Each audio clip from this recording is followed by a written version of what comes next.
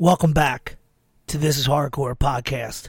You just heard Please Die and their track A Time to Kill off of the 2020 demo. These guys are from Philadelphia. They absolutely fucking destroy everything. It's a shame more people haven't had them on the radar yet. They had an LP which sold out quite quickly on Lionheart Records. We're going to have a link up to that. They're a German label. I think there's going to be another pressing of the LP because it came out so quick. So get on the page, check these guys out. Please Die from Philadelphia. And we're going to have links for this shit. Going into the Carl Picaro conversation, we ran short. And when I say short, just shorter than our usual kind of episodes. And I didn't want to leave anybody high and dry who are used to the 2 and 3 hour Johns. So what I'm going to do is have our friend Davin, who has an amazing radio show called Mark for Life. We're going to treat a conversation about her new project and why she did it as the entree. And we're going to have Carl Picaro, the story behind Breakdown, which literally starts and ends perfectly and leaves us great opportunity to come back on part 2 and start at the beginning of Killing Time as the main course. So for those of you who like a little bit longer, this isn't as long as it usually is, but we didn't leave it totally out, and you get to hear about a great hardcore project, which I think everybody should be checking out. So first course, Davin, Mark for Life, check it the fuck out. We are talking to Davin Bernard, who not only has become like a face and fixture in the Philadelphia hardcore scene since she moved down here, exploding with amazing bands like Eaten Alive, but really the thing that I am most impressed about is her ability to take the COVID time and pivot into an idea that is juxtaposed between the modern internet culture and the flow of an instant gratification mixed with this old school radio show thing. And we even talk about that on this episode with Carl, where he talked about listening to Crucial Chaos and Breakdown playing Crucial Chaos. So Davin has created Mark for Life, which is the best upcoming list of bands, just stuff to rock out to. And it's in a format fixated a little bit like a radio show, but obviously it's not on a radio channel. And it comes out bi-monthly. She's got a new episode 7, which is you got to go out and stream it. It's available on all the major platforms from Spotify, Apple Podcasts. She even has her own website. And I love when people who have been in the scene for a long time, we're going to do an episode completely on Davin. You can hear her whole life story. But I love when someone doesn't give up after the first 5 or 10 years. And I love when someone continues into the 3rd or 4th band. And if you know Davin, if you've been to Philly shows, just one of the biggest smiling, supportive people in all of Philadelphia hardcore and in general. So thank you for coming on the show to talk about Mark for Life real quick. Yeah, thank you for having me on. That was quite an intro. No, we always cap up just so you get excited and you feel good and you want to talk about it. So where was the onus? What was the inspiration? And where was your mind going to bring Mark for Life to fruition? Yeah, so Mark for Life started, like everyone in 2020, I had nothing but downtime and I was just amazed. I guess it wasn't that amazing how much I missed hardcore, but it was like this aching that I could feel in my body, like I've been going to shows for, since I was 12 years old. I'm 38. And not being able to hear new bands, like I just felt so disconnected from, the live element, hearing the new bands coming through, even just my show acquaintances, having them tell me about new releases. I was like, God, this sucks. And I was kind of searching for ways to, reconnect, tap back in. And I think one of the things that really fell out during the pandemic is those people, like not your closest friends, but the people you talk to outside of a show. I'm never going to call them up and be like, hi, do you want a small talk about hardcore? And I really missed that. And I was going through, I have all these boxes of old tapes that I've had since I was, an early teen. And there were all these kind of unmarked tapes and I was playing through all of them. And I found one, and on it was a recording of this college hardcore radio show that I used to listen to when I was like 13, 14, and 15 from WUNH, which was the University of Southern New Hampshire. And on it was so funny because it was like, the late 90s. So it was like all these, they announced like, okay, we got a brand new release coming from Turmoil. It was so hilarious to hear. And I kind of kicked back in my kitchen, listened to the whole tape. Terrible riffs I forgot existed, the 90s sounds that never came back because they're bad. And I was kind of getting misty-eyed because I was like, oh, I loved this. And the show was just so incredibly important to me growing up in rural Maine, where I'm from originally, because I wasn't able to get to a lot of shows. I definitely really didn't know very many hardcore kids. Hardcore in rural Maine is super spread out, especially in the 90s when it was kind of like, the internet existed, but we weren't really connecting that way. I moved around a lot, and being a girl, I wasn't able to connect with people that much. Like there were just so many reasons for me not to know a lot of hardcore kids, and not to be finding out about a lot of new bands. And so when I found this radio show, when I think I was like somewhere between 13 and 14, I had moved from central Maine to southern Maine. And I was flipping through the radio one day, and I was already into hardcore, but it was like a scent in the air that I could never find the source of. Like I just didn't know how to really dig into it. And I was mostly listening to like old bands from the 80s. I was listening to a lot of old, like late 80s New York hardcore, which I loved, but like I had no fucking clue what was happening in the 90s at all. But I did, I could recognize hardcore when I heard it. So I'm flipping through the radio. I'm like, whatever, 13, 14. And I hear, some 90s hardcore shit. And I was like, oh my fucking God. Like there is hardcore on the radio. So I'm sitting there like glued to my radio. But in order to get it to even come in, I had like the like antennas. One of them was broken, and I had to literally hold it to get it to come in. So I'm sitting there literally holding my radio like, oh my God, they're playing hardcore. And it was a weekly show. And it became like the biggest point of connection for me in the years before I was old enough to have friends who had cars to be able to get to shows, was able to meet other hardcore kids. And I tuned in religiously every week. And that's really how I found out about modern hardcore from like age, 13 to probably 15, 16, was this weekly college hardcore show where they would play bands of the moment. And so now fast forward to sitting in South Philly a million years later, hearing this tape, being like, oh, I loved that. And I just remembered how connected I felt. And I was thinking kind of how disconnected we all are right now in ways that are really similar to how I grew up, where we're not connected to other hardcore kids generally right now, like all our show friends. We're not having those small conversations that I miss so much. We're not seeing bands play. And I think in the internet age, even when we're hearing about, quote unquote, hearing about bands, we're not really hearing about them. We're seeing like a quick story on someone's Instagram or, something on Twitter, and then we forget about it. And so I was like, I feel like right now we're kind of like I was in the 90s as a teenager in the middle of nowhere in Maine, like so disconnected and longing, this intense longing to be connected to the current moment. Not to mention there were all these bands putting out all this sick shit that we're missing. And then I was like, holy shit, I've got to start a radio show. So that's how it happened. No, in fact, I love that you give the depth and background, because obviously a lot of the listeners may have come from one of two sides, whether they're older folks who can reminisce and Mm-hmm.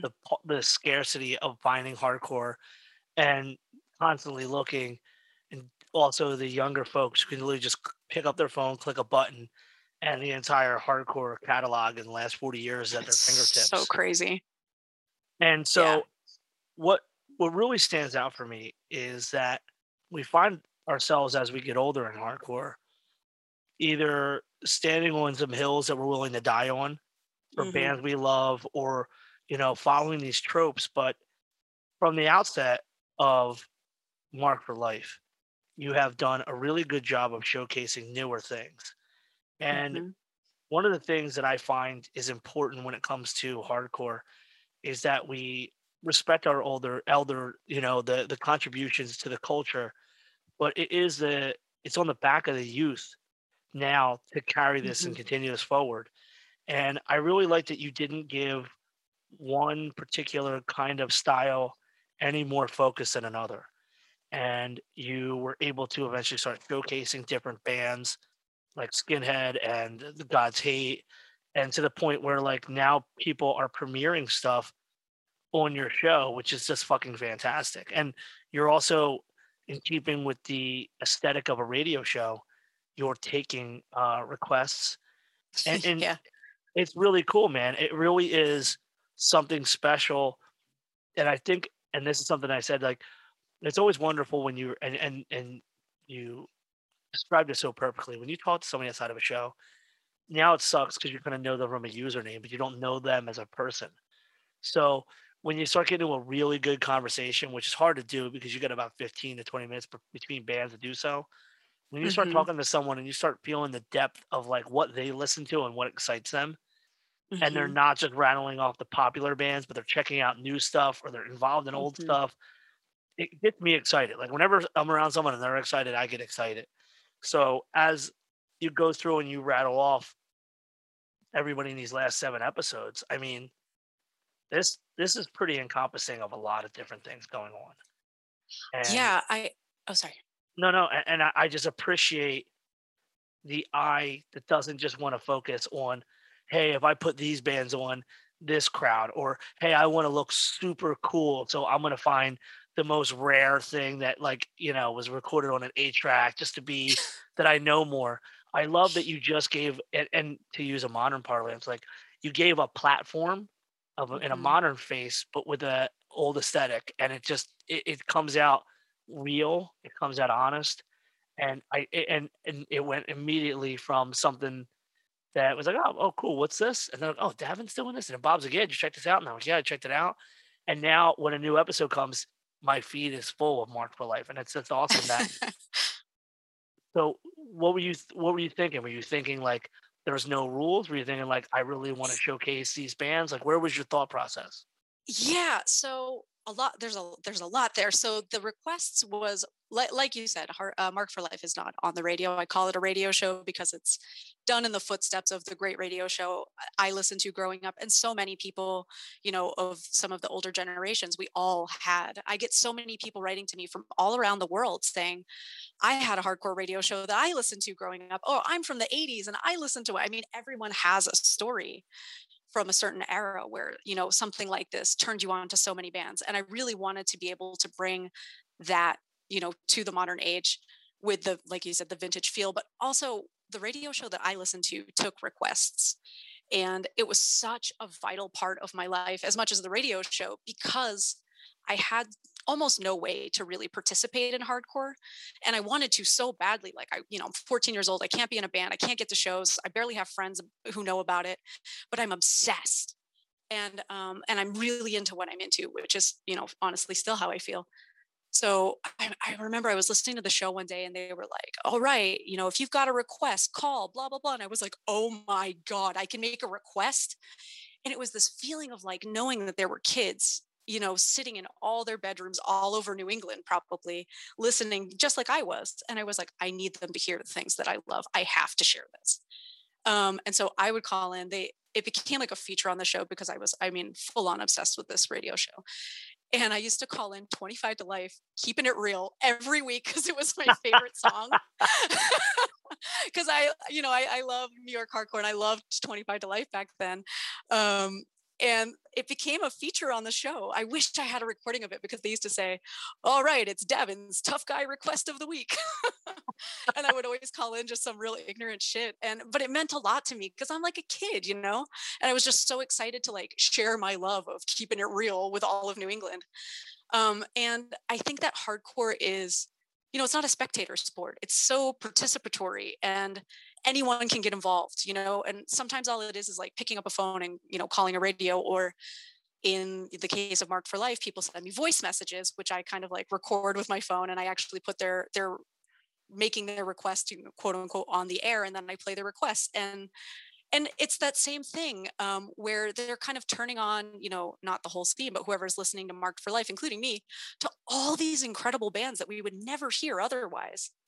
And one of the goals of Marked for Life was to really shine a light on international bands, because there's so many sick bands all over the world that just aren't getting the attention that I think they deserve. And so I'm like, the all request episode is the one that just dropped on Tuesday. And there's 10 bands that I play on there, 10 requests. And the requests came in from like Australia, Germany. We've got people from Japan, Texas, Arizona. I mean, you really get this feeling of being so connected on an international level with this shared love and respect for, what we do.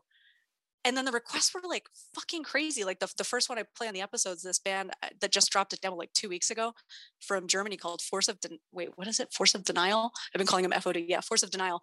So good. I'm not even the hugest fan of kind of metallic 90s hardcore, but I like pretty much all genres of hardcore if it hits right. And this Force of Denial 4-song demo is like a beautiful thing. Like it's kind of flawless.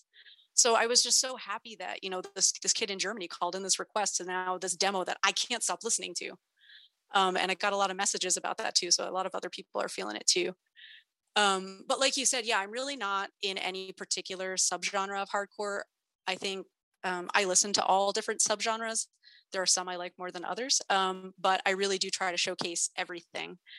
And in the beginning, I was playing, mostly bands that just I'm like busting a gut to tell someone about. Like I must share this. It's so good. I have to make a radio show. I have to make people listen to this because I love it.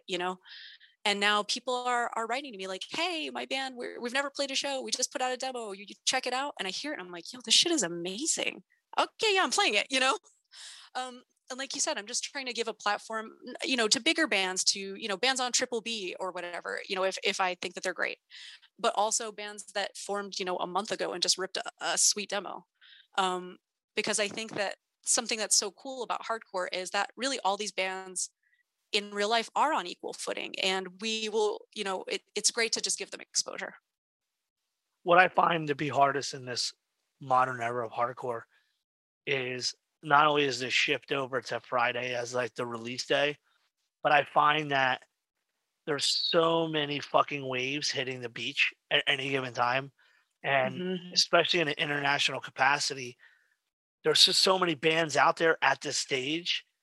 It's not like when you and I were grasping for just whatever was new.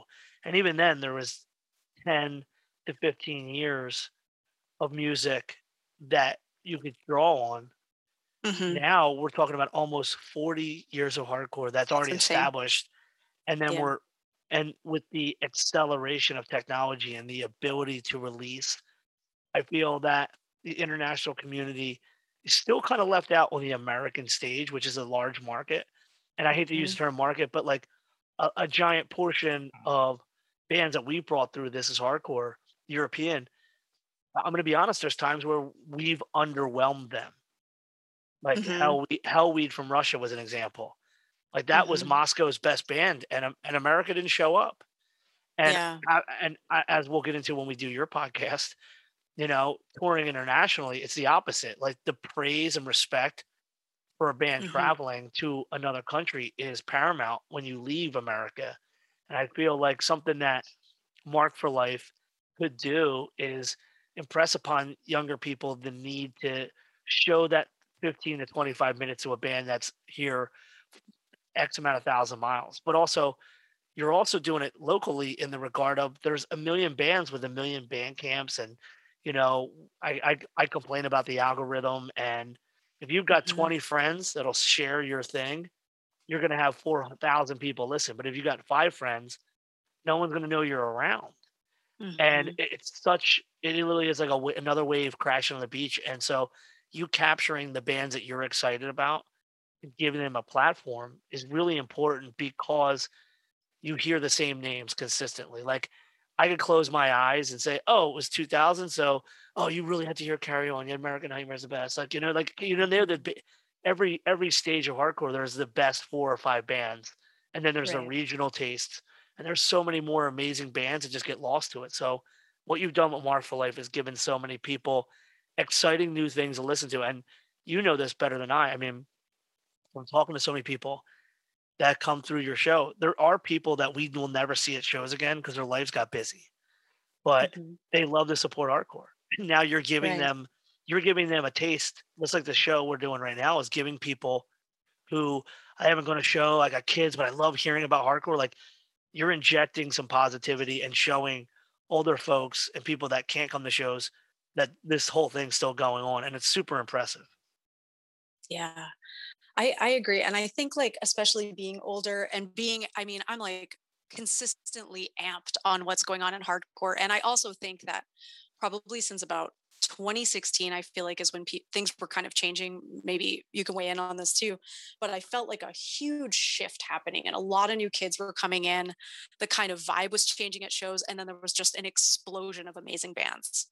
Um, and I just think that we're living through this, like, I mean, an interrupted era of hardcore, but previously to 2020 and, going forward, we're in this kind of like new golden era of really, really sick hardcore that's worth being excited about, no matter if you're, older or maybe you're just getting in, what a great time to get in because there's a lot going on to be psyched about.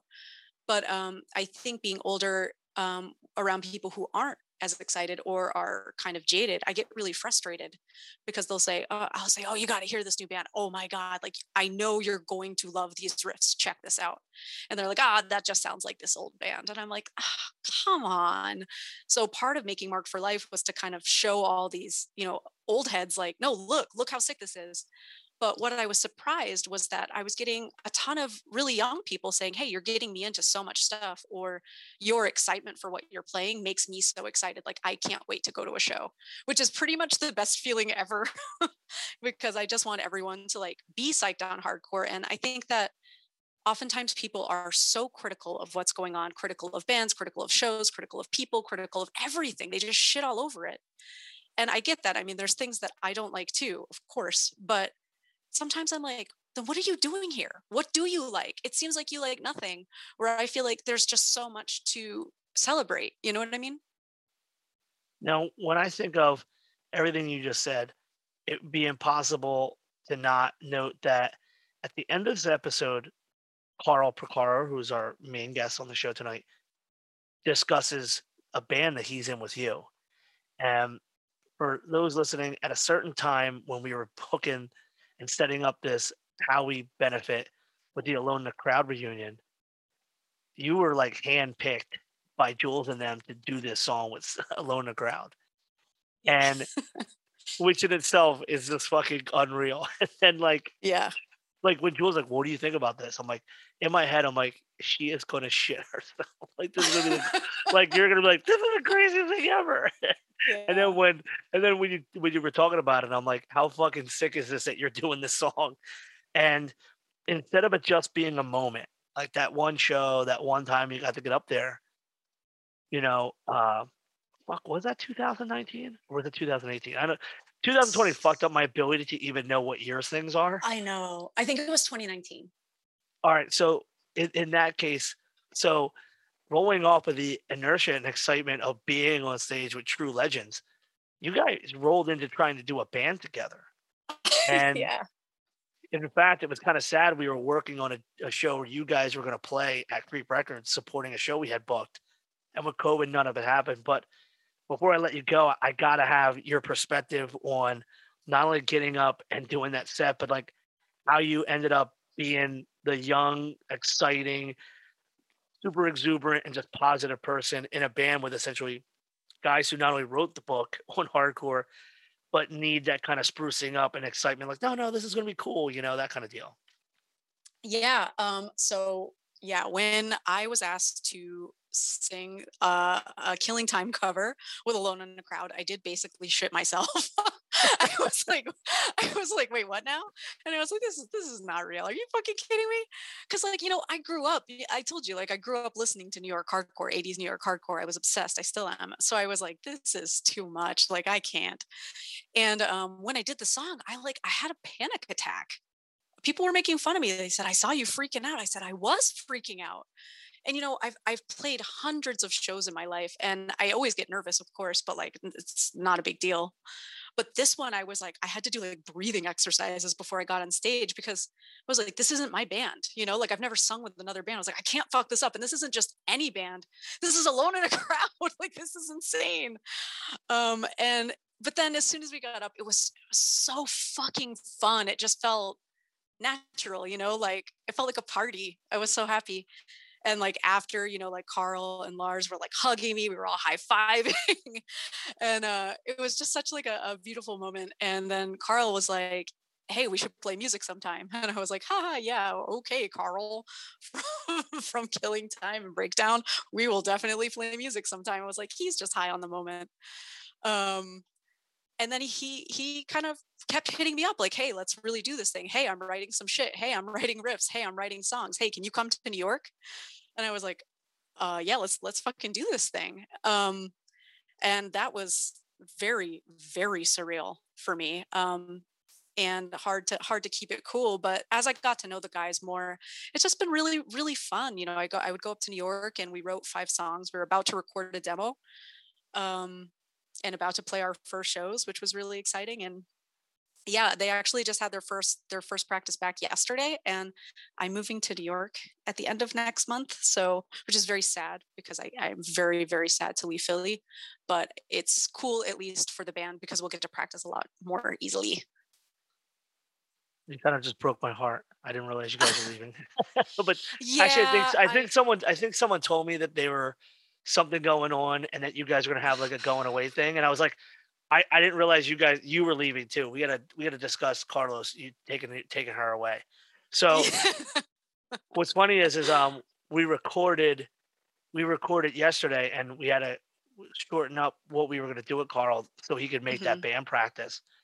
And for me, in doing this podcast, I not only want to talk to people who have had impacts in hardcore or people are excited to hear their stories, but it's important to me that people hear the voice and the thought process behind great things that are happening. And I don't want to wait 10 years and be like, oh, remember when she did that Mark for Life? That was so cool. I wanted to capture in the moment as you're producing these episodes and you're feeling all this excitement. I wanted to capture it in its right now.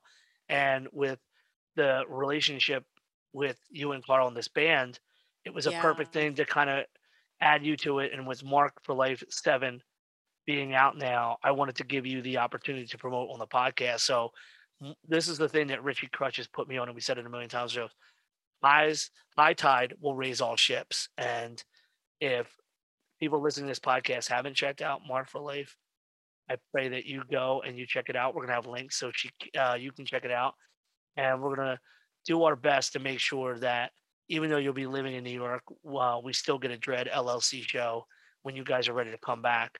So, give me any Absolutely. closing thoughts. Give me the super sale, like like the knife guy at 2 a.m. Give me the Mark for Life knife guy. Give us the sale, the .com. Give us everything, and I promise you, we'll either do this in person before you leave for New York or shortly after. We're gonna get you on this podcast because your story goes so far in depth.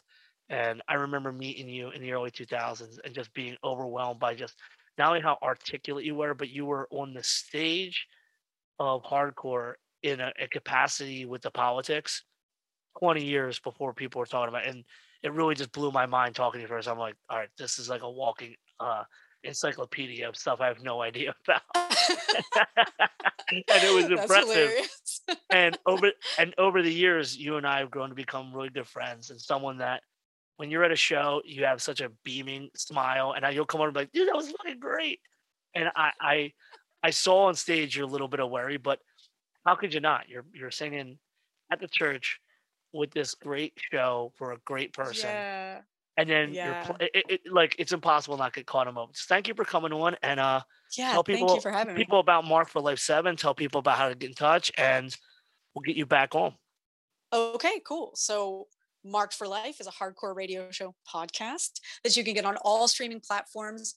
I'm only playing shit from 2018 or after, 6 shit only 10 fresh songs, 10 fresh bands every episode, plus your requests. You can call in a request whenever you want. I will play it eventually or put it on an all request episode.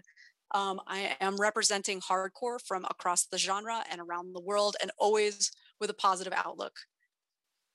You can check it out at Marked for Life at buzzsprout.com, or follow Marked for Life HC on Instagram. I don't do Twitter because I don't have the patience for it.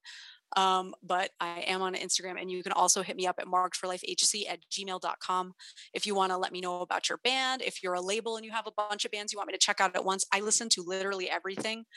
It's hard for me to play it all because, 10 bands goes by really fast, but I love hearing everything. That's all. Thank you so much for having me. That was absolutely incredible.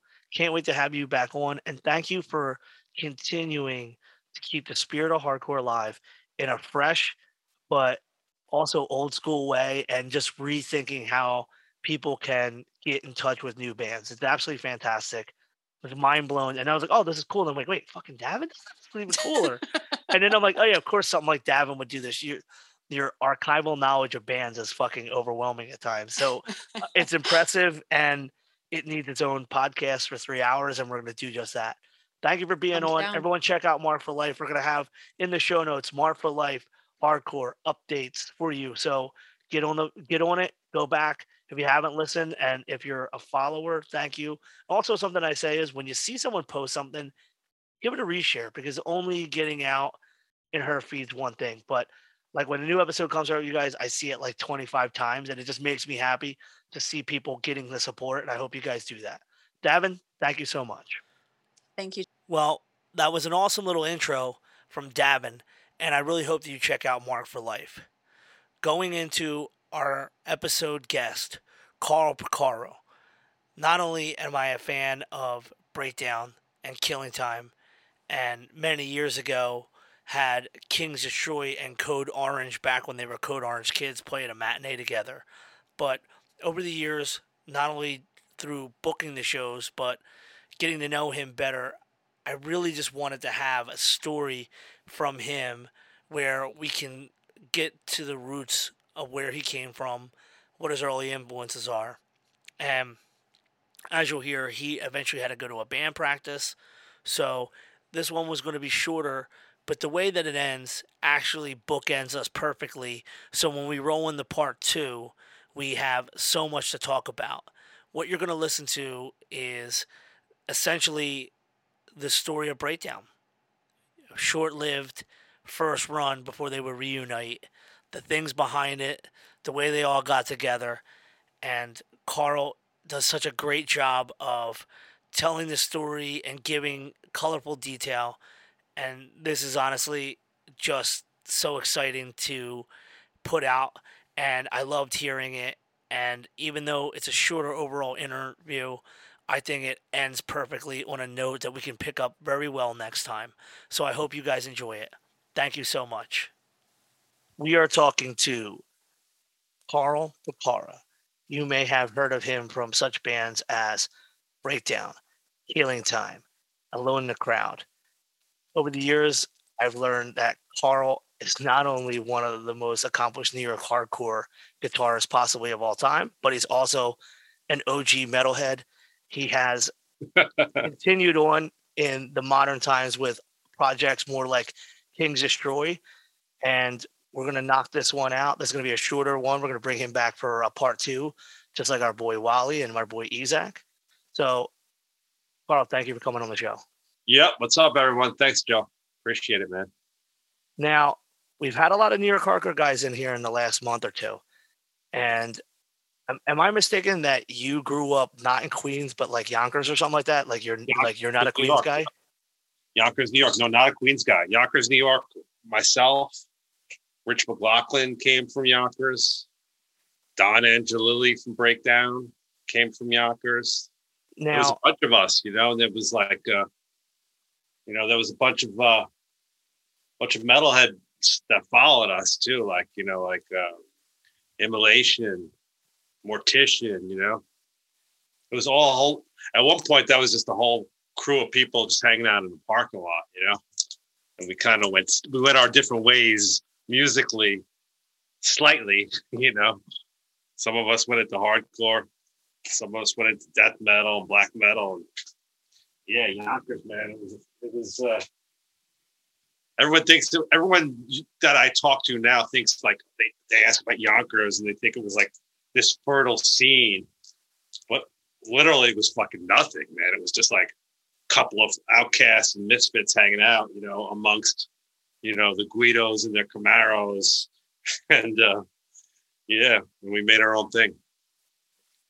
Now, when you were growing up, before you even got into high school, was the music that you listened to at home anything that would get you to the point where you're listening to metal and meeting all these guys? Or what was it like at home musically? What was the first kind of things that kind of turned you on to get you into checking out metal? It would be Kiss, because I grew up in a household where it was a lot of strangely enough, for like a New York suburb, there was a lot of country music being played. My dad would be listening to his like Linda Ronstadt and Kenny Rogers, and then some of the cooler ones like George Jones, Johnny Cash. But like that first like time I don't even know if you probably know what this is, but I don't know if a lot of people remember like the Columbia House Record and Tape Club, where you can get like, you can get 14 records for $1 or something like that. Well, I got a whole ton of Kiss records, and me and all the boys at public school, grade school, we were all Kiss fans, and we were like the sort of like the Alive 2 / double platinum era of Kiss, kind of after their heyday. And then like when they put out, their disco record, we were of the age, we were old enough where we were like the group of people that were like, fuck, man, that sucks. And we stopped being Kiss fans. Whereas like, that's like, for them, that's when a whole generation of little tiny kids became Kiss fans. So that's where it started, man. I mean, that was the first like kind of like, guitar based kind of like somewhat, heavy and upbeat rock and roll music that I listened to. And, from there, we got into all kinds of other stuff, the classics, AC/DC and The Who, Zeppelin, things like that. It wasn't hardcore didn't come till much later. I don't think I probably really was at a hardcore show until I was like probably 17 years old or something like that. So it was kind of hard to find that hardcore even existed at that point. You had to do some research. Now, thinking about back to Kiss, that's a crazy turn that they took, because they had like Love Gun and they had the Destroyer records, and they were like on the top. And then they shifted with I think what was that record called? Like Dynamic or Dynasty? That's Dynasty. Yeah, I got I had my mom's boyfriend, one of them, who was in the house for quite a bit. He got me full into Kiss way before I would ever find hardcore as well. And when I think about Kiss, because they were New York guys, were you guys even cognizant at the time of the Ramones, or were they still kind of still too small for you guys to kind of check out? I didn't know about them until much later. Okay. Although I probably saw the Ramones play before I saw a proper hardcore show. I definitely saw the Ramones before I saw Warzone, I'll tell you that much. Now, what kind of shows were you going to, like the big room concerts, or were you going? Were you linked up with these like the Angelilli brothers and Bill then, or when did you guys start all going to concerts together? That was the crew. You just nailed it. It's, me and Bill Wilson, we go back so far, it's like stupid. I mean, we were like, we went to nursery school together, if you can believe that, Holy shit. And both of us are only children, so like we didn't have like the big brothers, big sisters, like, feeding us music. So like we kind of like both went out and like found our own shit and then informed each other. But yeah, I mean, yeah, like in the early days, man, I think like probably the first show we saw together was Iron Maiden, I would say. You know, probably Peace of Mind tour, you know, Van Halen, 1984 tour. What else? I mean, that was like, you know, Dio, first Dio tour. Those were like the first like first shows that we saw. And those were, like you said, big room concerts. Those were at like Madison Square Garden or like the Brendan Byrne Arena out at the Meadowlands in Jersey.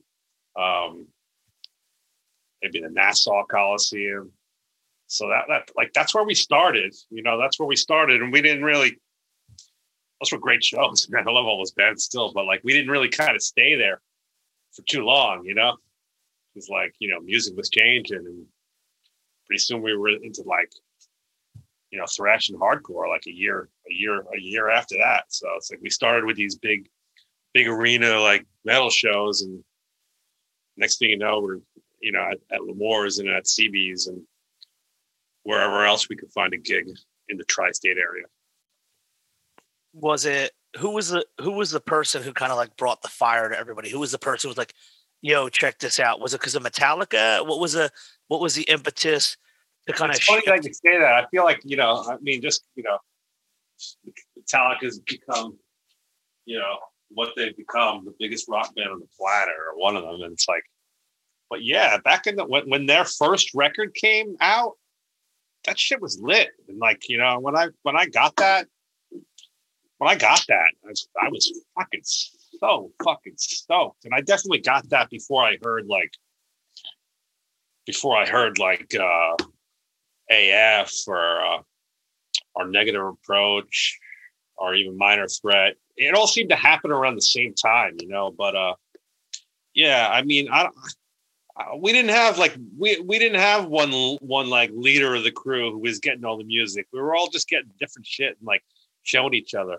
But there was, of course, like there always is, like there was the local record store where we all hung around, you know. And it was like there was a guy there, this guy at that place. It was called Mad Platters, and there was a guy there called Tony Pradlick, and like he like turned us on to so much shit early, you know. Like he was always like, you know, telling us what was happening, what was new. And like, he also like stocked, like, it seems funny at the time, you know, like we used to get those, like, we used to get Kerrang magazine, which, you know, at the time was like a real like metal magazine. It was like, we got into like, you know, you'd read all about like, you know, like all like the new wave of British heavy metal bands and stuff in there. But then he started like also selling like Guillotine magazine.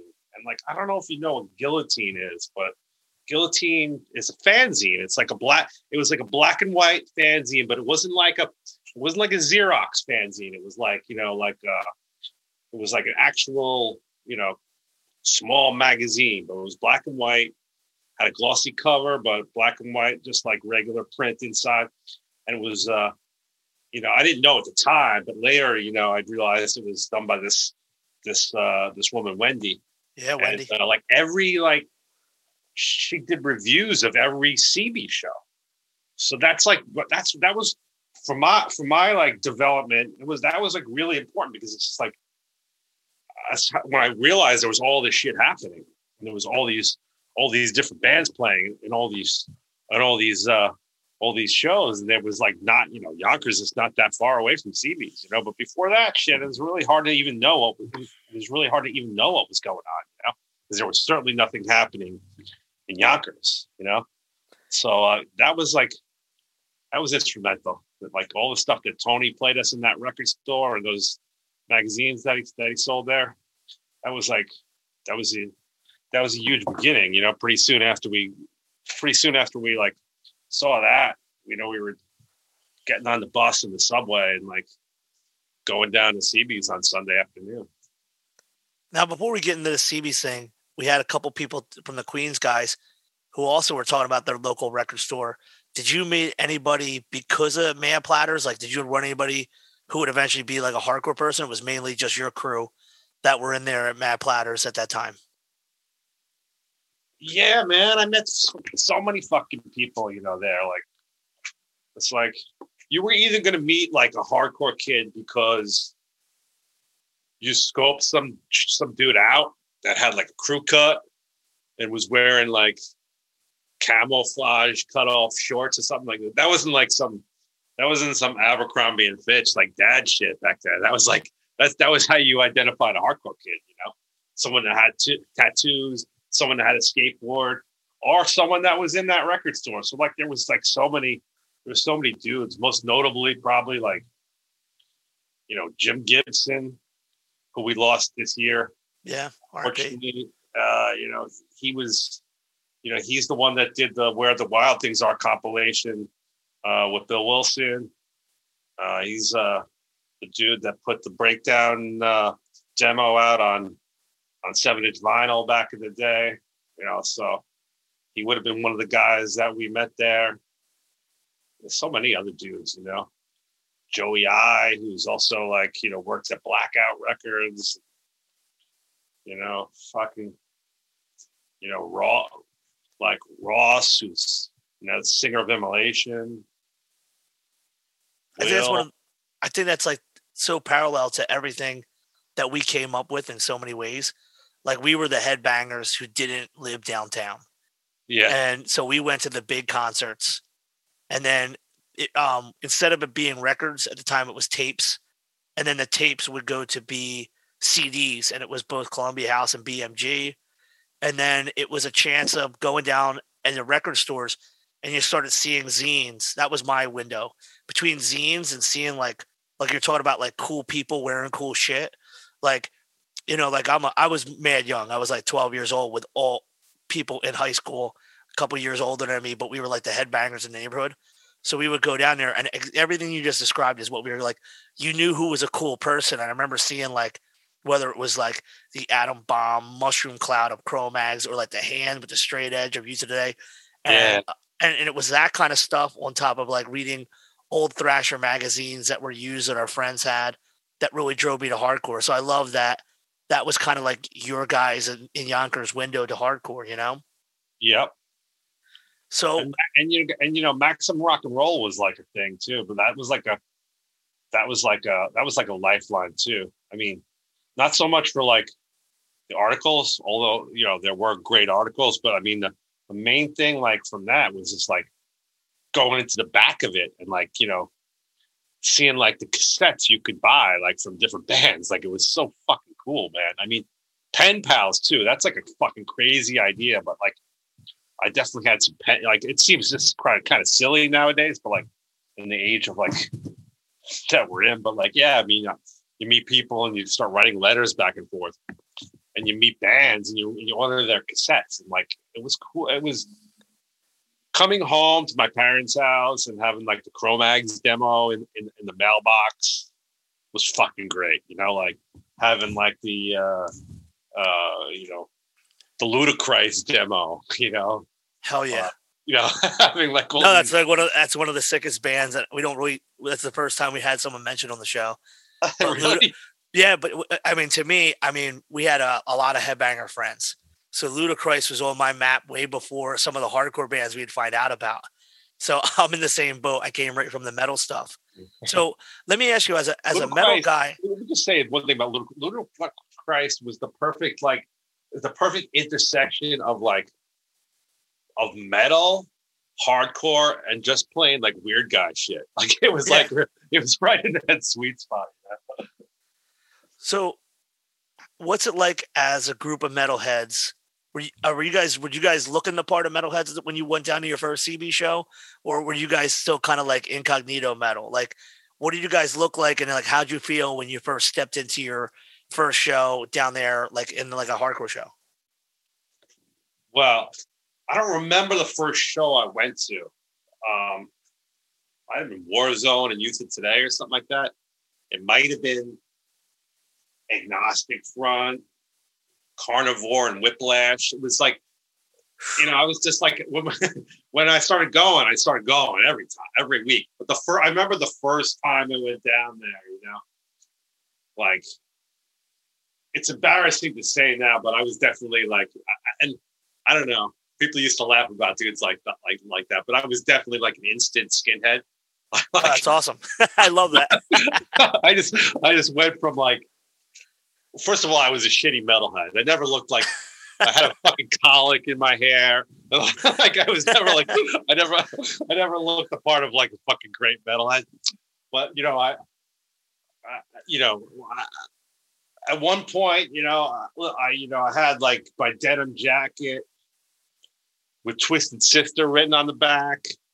And then, I don't know, man, then, probably a few months later, it was like, it had COC on the back and my fucking head was shaved and I had a skateboard and like everything seemed to just kick off at once, But you know what? It wasn't contrived. It was just like, I just found something that I loved. And it was like, it meant, I loved metal and I still do, but it just meant so much more to me, like it just, the shit people were talking about and the lyrics and the accessibility of the scene and the bands and like, to just fucking aggro kind of the energy and the fucking anger that, you got in some thrash metal, but that was still sort of developing. Like in hardcore, that was just like on the cover of the book, No, I mean, I relate so heavily. Like if you see pictures of me for like my first hardcore shows and then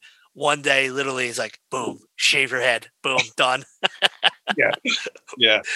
Now I always hear, or I actually read more zines where you talk about, you guys all got together and started jamming, but when did you actually start thinking about playing music? Were you doing that before you started becoming like an avid metal fan, or did the music inspire you to start playing guitar?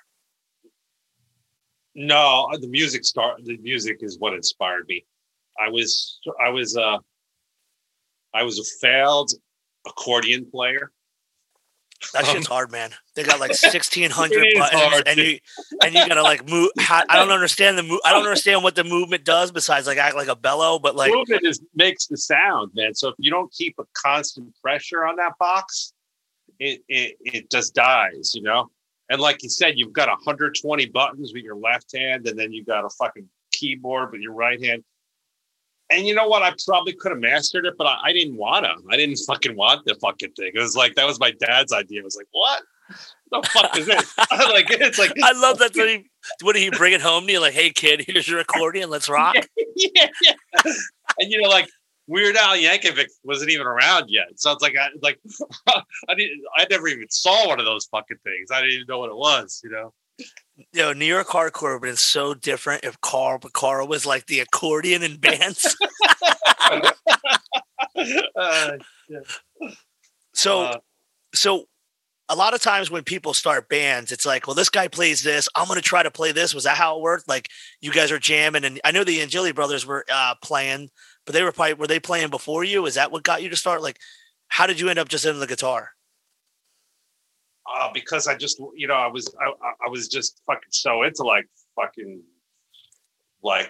was so into like fucking Pete Townsend and fucking Jimmy Page and fucking Angus Young that I eventually, after just like fucking around with the accordion, like, they would this sounds fucking crazy, but like they would literally be like, my parents are kind of old school, so they would literally be like, it's practice time. It's fucking, and and I was sitting in the room in the house that we called my mom's sewing room, and I with the fucking accordion, and I'm supposed to be playing these fucking stupid songs, and I was just bored off my mind. They would be watching like MASH downstairs. So then like they'd probably hear me on the fucking accordion, like playing the MASH theme, like, but I fucking eventually, I just couldn't take it. And I was like, Dad, this is like not going to fucking happen. Like we got to deal. I didn't say it that way, but I was like, I really want to play the guitar. So he took me back to where he had gotten the guitar, which was like, I don't know, like some like basement of some like some like Italian guy's house in the Bronx, and they had like an SG. They had like a Japanese SG copy for sale, like, you know. So I was like, we traded the guitar in, and I got the SG copy, and that's where it kicked off, you know. And like, I don't know, I wasn't like one of those.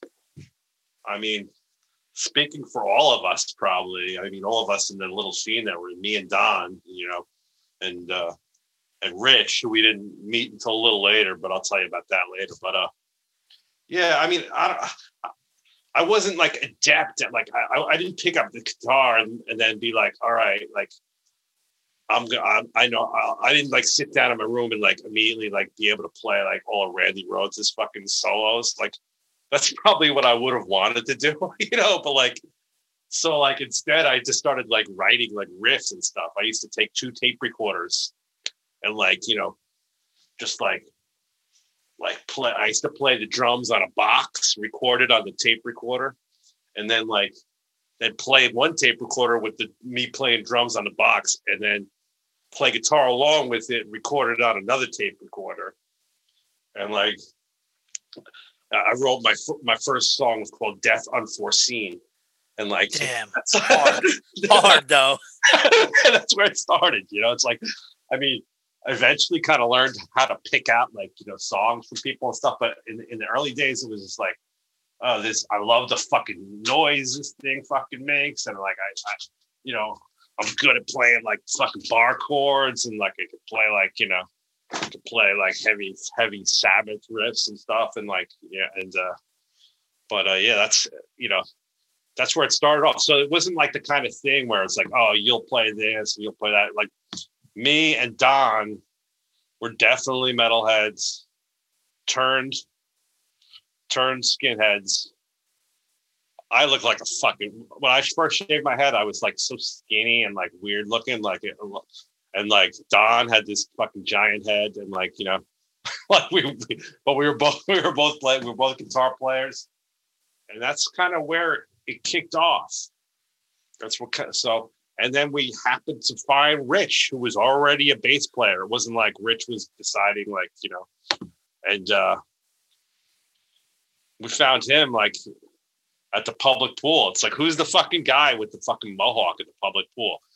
That was the guy we're gonna know, you know, like, and you know, fucking couple of weeks later, we're in a band together.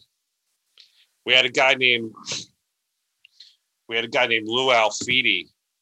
I don't know if you know Lou. You might have met him at some point. Like, he's like, at the time, like, he was more of like the guy who was like, all right, I'll just play drums because I want to be in a band. Like,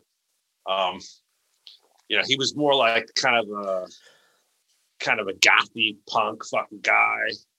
And like, yeah, he really wasn't that skilled at the drums at the time. But like, you know, like he was what we had. And it's funny, he's just become like, you know, we're all at the age we're at, you know, and Lou didn't last long in Breakdown, but he just became a fucking lifelong fucking hardcore fan, man. He's got like 8 kids now, and like he's still like fucking up front at fucking shows, and you know, not just our shows, like all New York hardcore shows, like singing along and stuff. So yeah, that was the group, you know, and it was the 4 of us, you know, and like, you know, I mean, Rich tried to be the singer because we didn't have a singer, so Rich was going to be the singer for a little bit, you know, and like we fucked around like that, you know. I think Breakdown had that song "Life of Bullshit," which it's one of the few songs that I wrote the lyrics to. So we'd do that one, and Rich would sing it, and then I don't know. Then we found we found Jeff. You know, the same people like Tony Pradlick, like the guy who was feeding us all these records. Also, you know, that was a hub of activity, like everyone coming in and out. So he knew there was this guy Jeff in New Rochelle, and New Rochelle's adjacent enough to Yonkers, half an hour away. He knew he was looking to be in a band, so he put us together, and that's where it started to become more real, Now, I know at some point you guys started linking up with the actually established New York hardcore people, some of the Token Entry guys you guys met early, and you were going down to other places to check out records. So is that how you guys ended up shifting out Lou for Drago? It's like you just ran into him. How did you guys end up starting to it was the same fucking deal, man. It was like a record store, but it wasn't like it was like this place called Record Stop in Hartsdale that this woman Sue ran. And of course, Sue had started at Mad Platters where we all hung out. And then she opened her own record store. And Hartsdale was sort of closer to White Plains. And I don't know what, I think we might have put up a sign in there or something like that. Band looking for someone. Yeah. And I know when Jeff came in, credit to him, and no offense to Luke, because I love him, but credit to he was probably like, dude, we can't fucking be playing with this guy. Because, let's just say, not only was there drumming stuff happening, but there was other shit going on with Lou, where it was it wasn't really working. So, I mean, we might have put up a sign, and I think, Sue saw Drago looking at the sign and said, call these guys or whatever, So Drago's side of the story is funny on this too, but we went to audition him, it was all official and everything like that. And he was we were a little older, we were probably a year older than him. He was probably 16, and he was he was like a Misfits fan. We showed up at his parents' house, and we went to their back garage, and Drago had his little devil lock and stuff, and I don't know. I don't think we even played any songs. I think we were just dude, play the drums. Yeah, play the drums, kid. And when he started playing, we were like, fuck, this is the guy. And he was the fucking guy. Been playing together for 35 years or something like that now.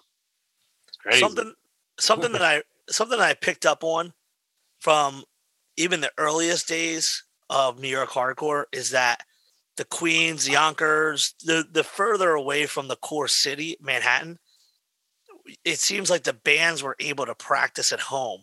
Yes. So there was this ability to have these kind of bands and these conglomerate of different dudes that would shift in and out of these bands. Because unlike when these guys are in these fucking, what do you call it, apartments or tenements, you guys actually had garages to shit to rock out. Yeah. Were there and out when we talk about the Queens hardcore scene, which is a big part of New York hardcore as well, there's different people that shift in and out. So obviously a lot of people you mentioned besides our buddy Lou so far have been not really, I've always been in the New York hardcore. Were there people that kind of back then that you think just got old and, within 2 or 3 years were out, where your whole core because of the bands you were in stayed in? Or was it basically because you're out in Yonkers, there wasn't really that many of you guys all together? There wasn't that many of us at all, It was just they're just not fucking. Yeah. So what you see is what you get, right? Yeah. Yeah. I mean, there was certain people that kind of just hung around and went to shows and stuff, and they were in and out in a couple of years. But they're just, I mean, you're right, man. There wasn't that many, there wasn't that many of us there. Not till years later, I guess. So obviously Drago passed the audition, right? And you guys are getting ready to do this. And Rich didn't really work out on vocals, so you pulled Perlin into the I wouldn't say he didn't work out. It's just we didn't feel I don't know. We just we're kind of fucking around. We're just kind of fucking around, And then when Jeff came in the room, we didn't know him. One, two, he was fucking. Jeff, Jeff's sense of humor wasn't as, he didn't wear it on his sleeve like he does nowadays. He was kind of a quiet guy. So he was a big dude and he was just like fucking kind of serious, and like, you know, and like it just like it made things a little. It just made things a little different. It made us like, and we didn't know the guy, so it was like, all right, we're here for a reason. We're a band, you know. That's why we're doing this. This is not some guys just dicking around in the garage, you know. So yeah. What's great is Jeff might be the silliest person in your whole crew, I think. He totally is, dude. But it's the weirdest person. It just didn't seem that way back then at all, you know? Like, because, you know, you're a teenager, too. You're going through all your shit, too, and you're fucking pissed off. So it's like, yeah, he didn't have a chance yet to, like, have the perspective enough to be, like, the goofy guy, you know? Like, now, one of the things that I picked up is that it was really hard because you guys weren't Queens guys. You weren't tied in that social bracket once the band had the demo rolling. And so it was like really hard for you guys to actually get established in a New York City. Like obviously I'm Philadelphia, so everything's New York is New York. But at the New York City micro level, it was hard for you guys to actually get that New York hardcore for a show, right? Is that's the way I've always interpreted breakdowns for a show as being like, dude, not the marquee situation, right? It's very well. That's some pretty good analysis because we couldn't get a show for shit, you know. We couldn't get a show for shit. We played our first show in a town called Mamaroneck, which is also Westchester, and it was like it was us and this band Zombie Squad. Zombie Squad were from Mamaroneck, and they were sort of like, you know, yeah, they were probably the same age as us, but they were slightly established as like a sort of like legitimate, like, you know, high school suburban punk band. They weren't a hardcore band. We were definitely a hardcore band. That was, and when we played, that first show was at a church, and we played maybe a song and a half, and like,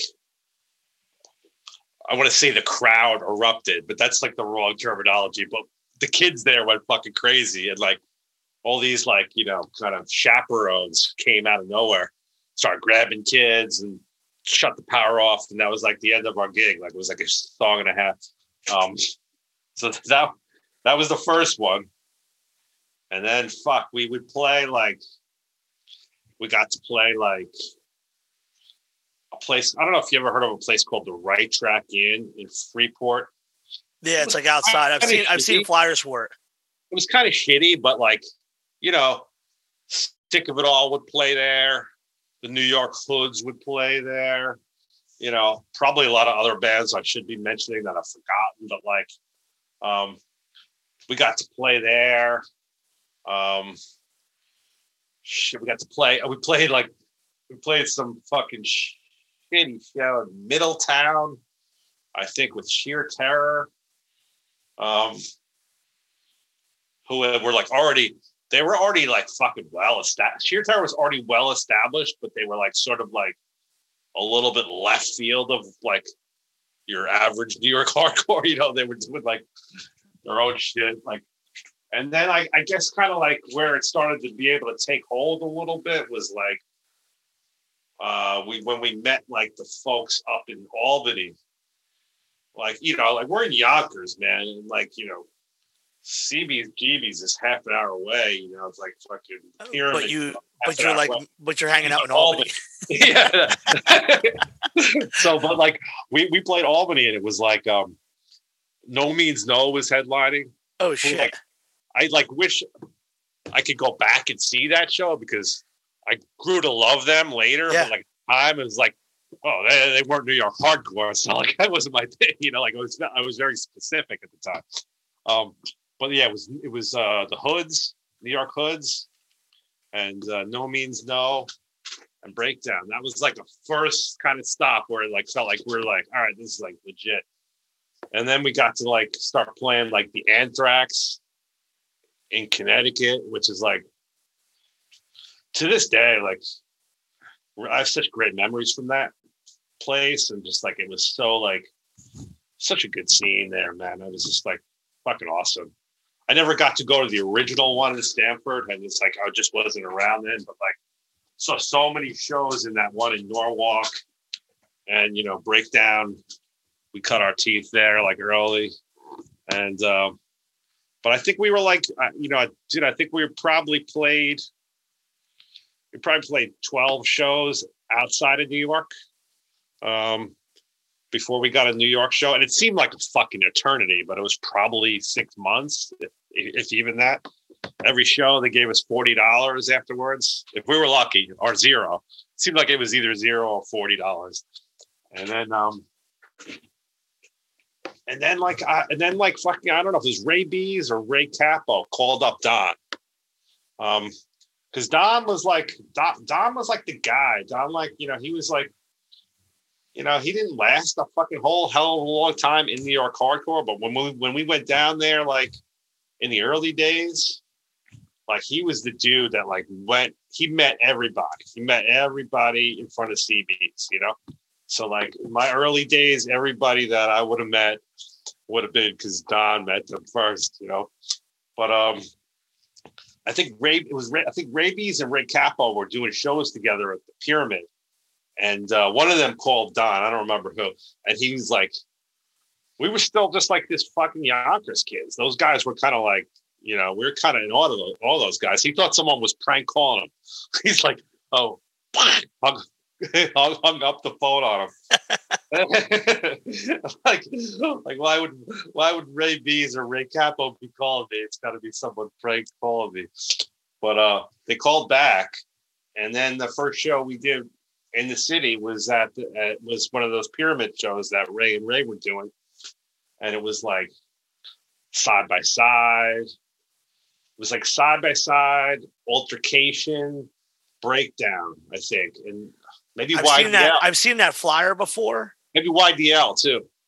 I've seen that flyer before, and it's got this weird, like a guy behind a door or some shit like that. I had a friend who photocopied a shit ton of New York hardcore flyers, and there was like 2 for that show, or there was 2 shows. One was like side by side, an altercation, and had a bunch of skinheads, and then the other one is like this foot in a door, and I have it for a while. I was moving around a lot, so I glued old hardcore flyers to a piece of cardboard, and that was like my wall, and nice. I still have it, and I remember that flyer. Now, I wonder, now that you can look back on it, do you think it was because Breakdown had elements that wasn't just traditional New York hardcore, or do you think it had more to do with Yonkers and just being outside the box of like the social circles that kept you guys from playing within the first 10 shows in New York City proper? I think it was because we were outside our kids, like we were just not like when I say altercation and side by side and like YDL, I mean, I don't know. I mean, I don't think they were around much longer than us, but to us, it felt like we were getting on a bill with these like established bands, like it really felt like we were some kids, like, and those guys were like, had been doing this, even though we were probably the same age and had been doing it around the same amount of time. It was just some suburban shit that we just felt like we were outside, I mean, we definitely liked fucking metal, and Jeff's vocals were definitely probably a touch, like, I don't know, more be a touch, I don't know what, maybe a touch harder, a touch more metal than some other bands. And we sort of liked hip hop a lot too. But I don't know that set us apart musically enough that people didn't want to book us. I think it was just that we were just not like, we were not part of the scene, we were not like, we were at shows on the weekends, but there was a lot of people at the shows in 1986, 87. It was starting to get really big at the time, probably much to the dismay of like guys like Anthony Camiali and dudes that had been around longer who really loved the scene when it was a much smaller thing. But yeah, I think we just didn't get shows because, we were at CB's every Sunday. We were at the Pyramid on Saturday. We were at the Anthrax on Friday night. we were in the Muck Club in Middletown whenever there was a show there. We were at the Right Track Inn, but we weren't really hanging out at like Tompkins Square Park at night. We weren't like underage trying to get into the Aztec Lounge with Ray B's at the door. We were you were in the game, but you weren't doing the social after. We didn't live. We were not Lower East Side. Yeah. We didn't live it. Now, I love that you brought up hip hop because you and I had this conversation before, and the breakdown elements, I think, play very heavily into the things that we've talked about on the show, where as New York hardcore is growing, obviously the influences of metal is a big part of it. You got the Cro-Mag sound, Leeway sound, which is very metallic. But because of, BDP and the fact that New York hardcore was growing at the same rate as the New York hip hop, I do believe that there were some like rhythmic elements that came directly from, the exposure to hip hop. And I'm glad that you said that, because I always felt like the thing that set Breakdown apart was that you guys didn't sound exactly like the standard format, verse, chorus, blah, blah, blah, break down that thing. Like you had different elements at the very earliest. And I would like to kind of talk like what we were, as you're in New York City and as a headbanger, becoming a hardcore person, how was your exposure to hip hop, or what was your exposure? I should have said. I mean, probably started where a lot of suburban white kids started, like with Run DMC, because that had very very defined beats, very straightforward rhymes, and like it had that guitar in it, so it's like probably started off listening to like King of Rock, but that went into BDP, which you just mentioned, was really, really important to us. I mean, my family comes from the Bronx, and Yonkers is, kind of like kind of Bronx Junior. So, I mean, even though like we were coming from totally different places, we kind of felt an affinity with BDP. So like, and then from Philly, like we were into Schoolie D just because his shit was so yeah. No one should, no one shouts out Schoolie, right? But and you'll crack up at this. So as I was growing in my hardcore knowledge and such, I eventually got to the point where Met let me hang in his basement, and he would pay me to like fill mailers out and help with Chord Magazine and Call. Oh, yeah.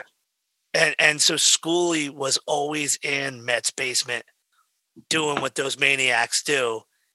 And I'll tell you one cool, stupid Schoolie story. So Met comes down and he's got the master CD for the CD he's putting out for my first band. And Schoolie's there and he's like, yo, come on, we got to hear this shit, man. Come on, I'm trying to hear this. So we put it in. It plays for like a half a minute. He's like, turn this shit off. It's too crazy, man. This is crazy. So then he's like, no. Yo, let's run this back. Come on, one more time, man. Come on. And gives a minute in. Oh, y'all are too crazy, man. This shit's crazy, man.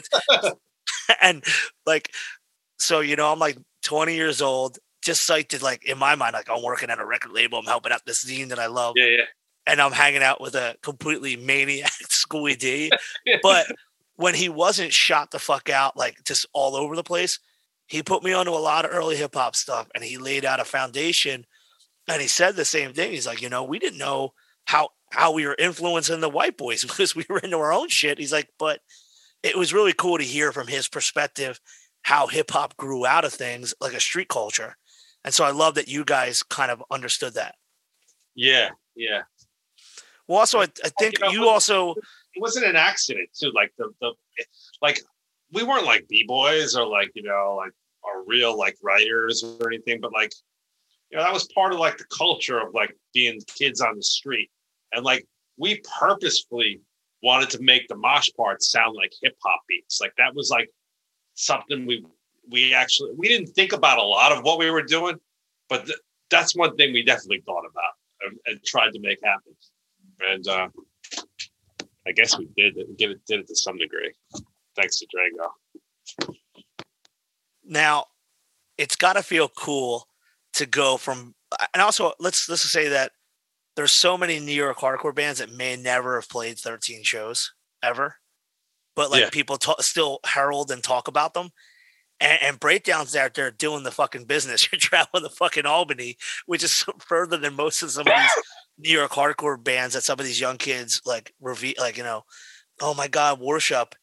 And yet I feel like it helped cut your teeth to that way. By the time you played your first New York hardcore show, you had some chops under you, right? We kind of knew how to at least play the gig and get through it. Like it was somewhat solid. I'm not going to say we had great chops, but yeah, we had done it, and we had done it on a bunch of different stages, and like, you know, when we already had a chance to choke elsewhere before we got down to the Pyramid, and then to our next show after the Pyramid, which was CB's, which was like simultaneously like our best show and the show that made us like really be like, oh yeah, we're like a real band.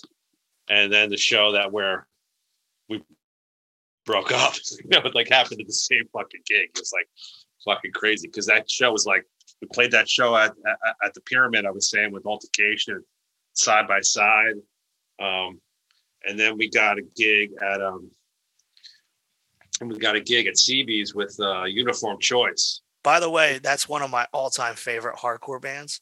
We love that, dude. I can't believe you and I both love that band. Like, it doesn't, you wouldn't think, yeah, but like, yeah, that was important to me too. I really love that band, man. That's on my drive to jiu-jitsu. I need to get psyched.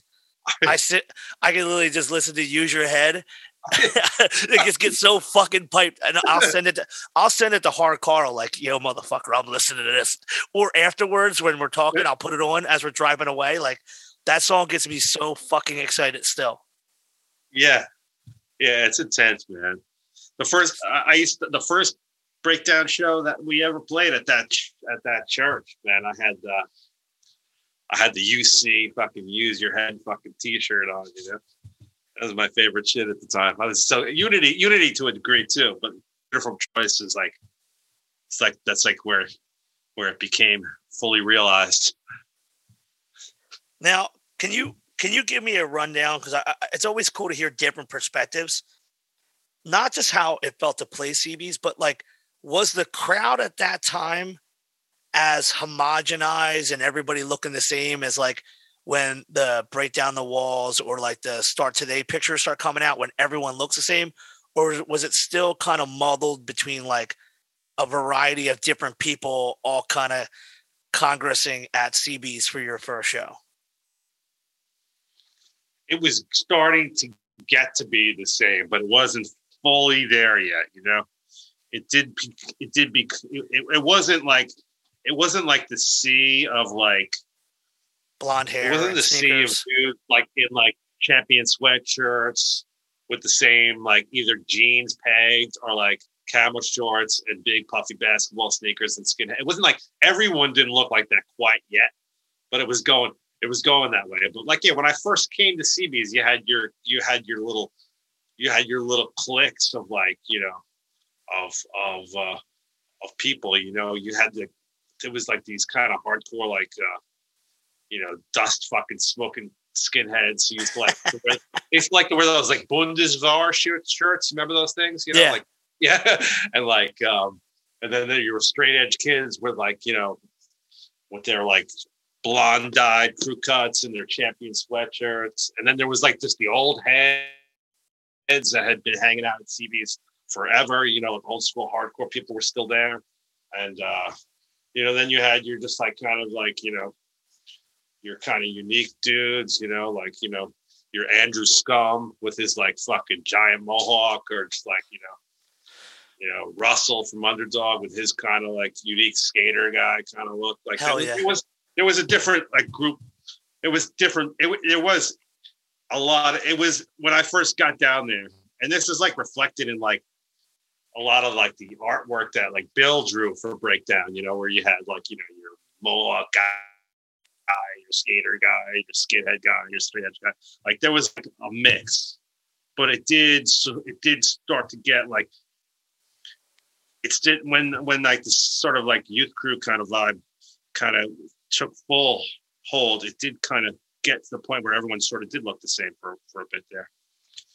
But then that changed too, you know. I mean, now you mentioned coming out. Obviously, Anthony had been a stalwart in New York hardcore years before you guys got on the scene. But what was your first Anthony hangout, like a pre you guys playing, and he knew who you guys were from hanging at shows? What was your first impression of hanging out with the man? He's another like, it's another Don Angelilli fucking friend. Those guys were fucking like hanging in front of CV's Goombas, like from probably one of the first times we went down there. And, you know, I had listened to the Token Entry 7-inch, and I was really into it, you know, like the trying to remember some of the songs, like some of the names of the songs, but like, yeah. Funny, you know, one of the first memories I have of him is really strange because like he was like a fan of Breakdown. I didn't realize at the time because he's such a fucking ball buster. I was like, this fucking guy again. What is he gonna do now? You know, what kind of shit is he gonna talk? But like, when we did play CB's Breakdown, we had the song. I had written the song Telltale, which became a Killing Time song, and Jeff didn't have lyrics for it yet, you know. But it was such a fucking great show. We were so amped up. We're like, all right, let's just play the song. Like, let's just play the song instrumentally. And, you know, Jeff kind of like stepped off to the side because he wasn't going to sing. And Communale was standing right there. Like, so it was like kind of in a weird way. It was like, it was a precursor. It was like, you know, kind of like something, shades of something to come in the future. Was that a common thing to play an instrumental? Like, hey, we got a new song, not lyrics. Like, I think so. Yeah, totally. Or to play a song twice, like because you know everyone, you know, hardcore bands at the time didn't have a huge catalog. That's pretty badass. So then, obviously, you guys something would happen internally in the band, right? And it was like half of what would become Killing Time was on one side of a dispute, and that's not so much relevant as like the inner workings of the dispute, but the times I've read about it, it's been like, oh well, you know, there was a disagreement and Jeff went one way and we just kind of rolled right into doing Raw Deal. Is that kind of how it went, or is there any like other thought to that? Totally. It's funny, man, because like, you know, when you're fucking young and you're fucking angry and everyone's got their own fucking shit that they're fucking dealing with in their own way. And like, the beef was really between Rich and Jeff, which really is fucking weird because in these recent years, you know, up until Rich passed away, Jeff and Rich were fucking tight, man. Like when we got back together, those guys became like fucking really close, man. But back in the day, like they didn't get fucking along. You know? It's like Don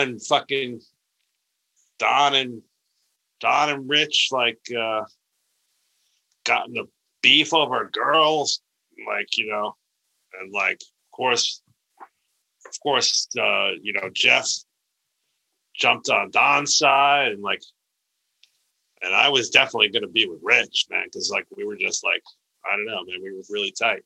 And then like Drago had to choose and he chose to stay with me and Rich. And yeah, it was fucking crazy, man. It was like shit that makes no fucking sense when you look back on it. Like, just like, it's all just like fucking just charged by your fucking hormones and your fucking shit. Like, you know, it's like, why would we ever fucking, why you get, no one can understand why that happened. Yeah.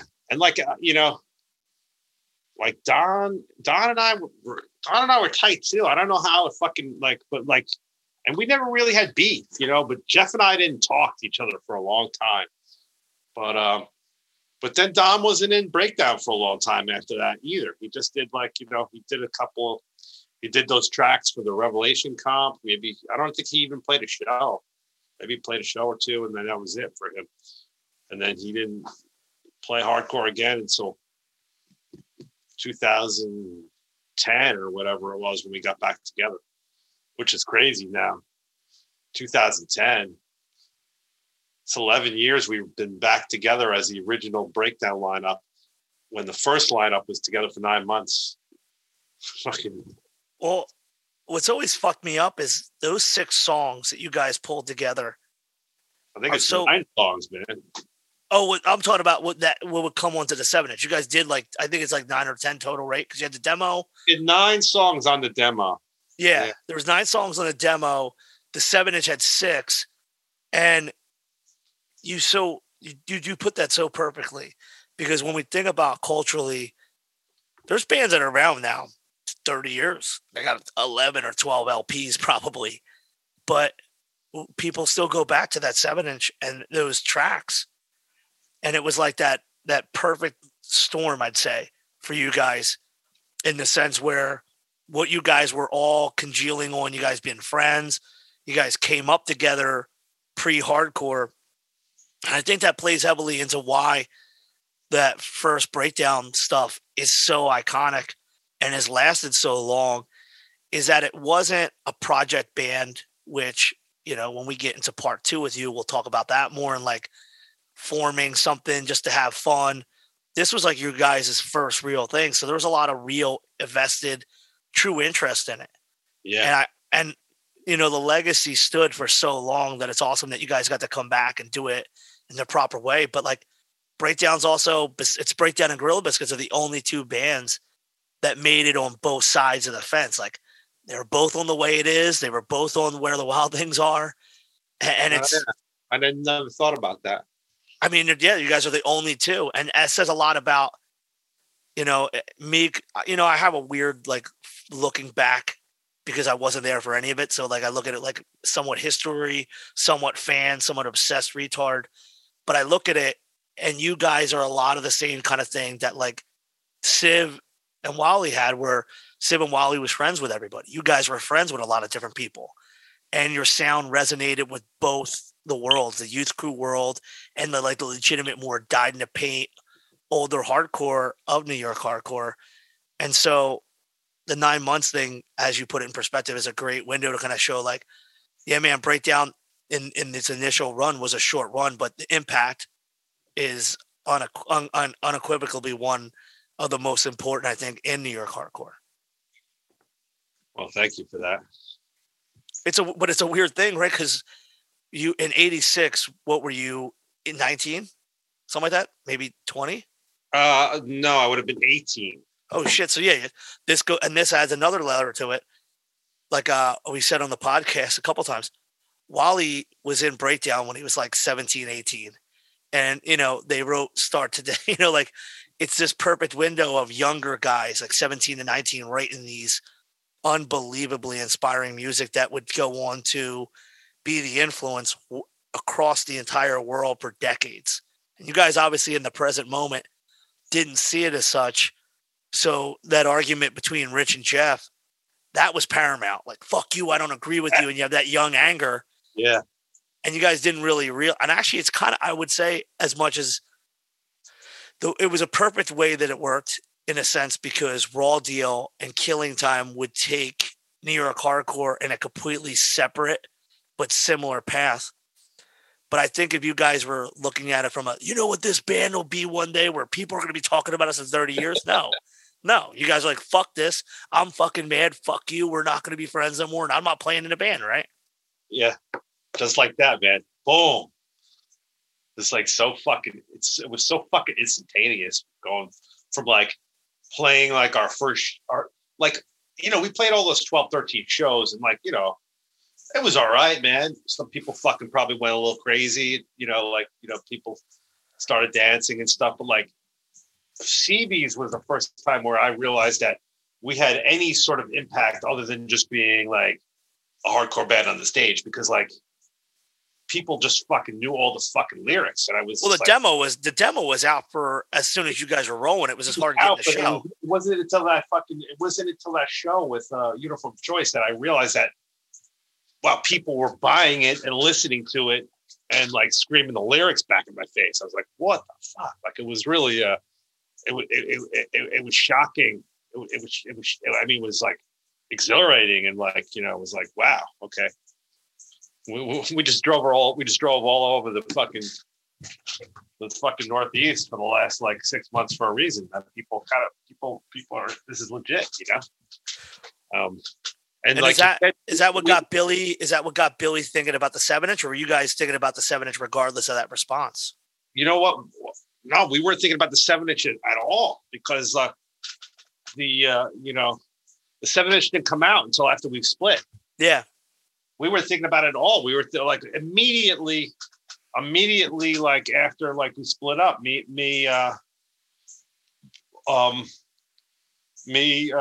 and Drago kept playing, you know, like, and you know, like we had that thing in Albany, like that like established kind of vibe up there, and like so we got ourselves on a bill in Albany at a VFW hall with the Gorilla Biscuits, Side by Side. I can't remember who else it was. We didn't even have a singer, and Steve Reddy stood up and became our singer for one gig. You know, hell yeah. So it was like that was like we weren't stopping, you know, and and we just kept writing the songs. We already had Telltale. And I think it was you know, going back to like the record store and the sign in the record store, band needed, you know, that's how we hooked up with Anthony. I mean, we knew Anthony, but like it wasn't like, oh, let's get Anthony in the band.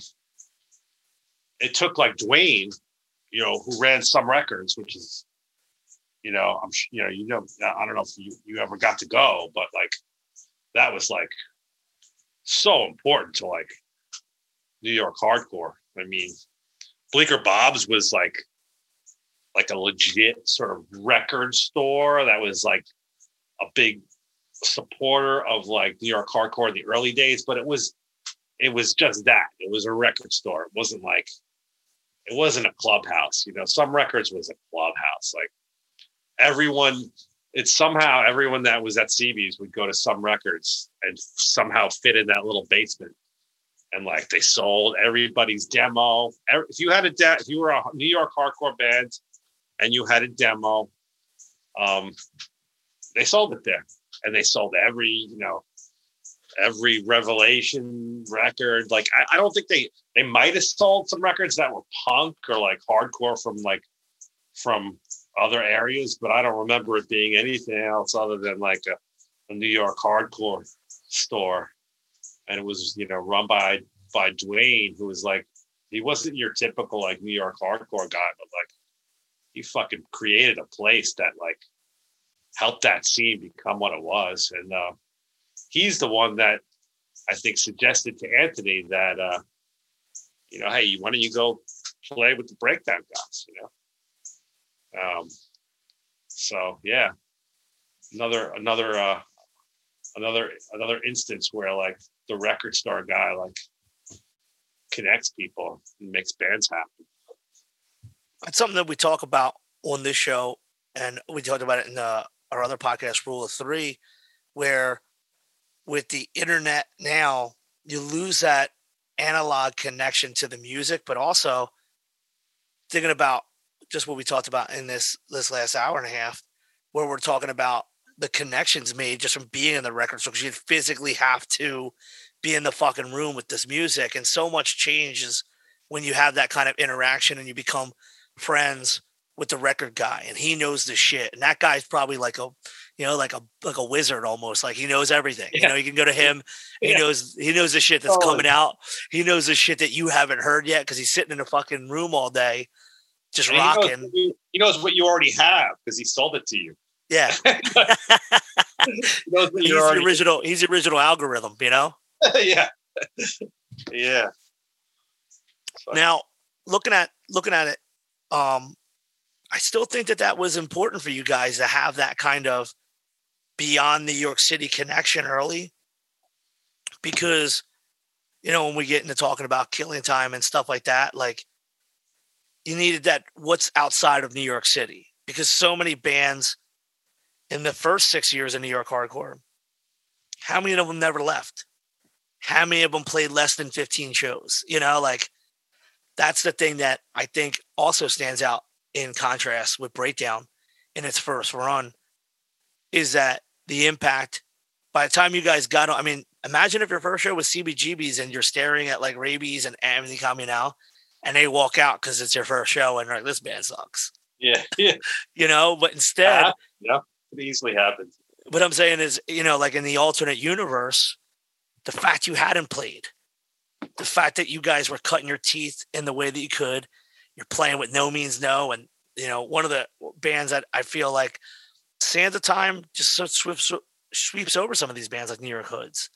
But, you know, like, them guys were out there playing shows, and it just it's timing, it's circumstance, and it's not being in the usual New York City based New York hardcore that I think is the foundation for, you know, where you guys were able to show up. You're playing with Uniform Choice, and fucking boom, people, you know, especially then. I mean, like you said, everybody bought the tapes. Yeah. Everybody was like a rabid fucking fan for something new because there was so few of it, right?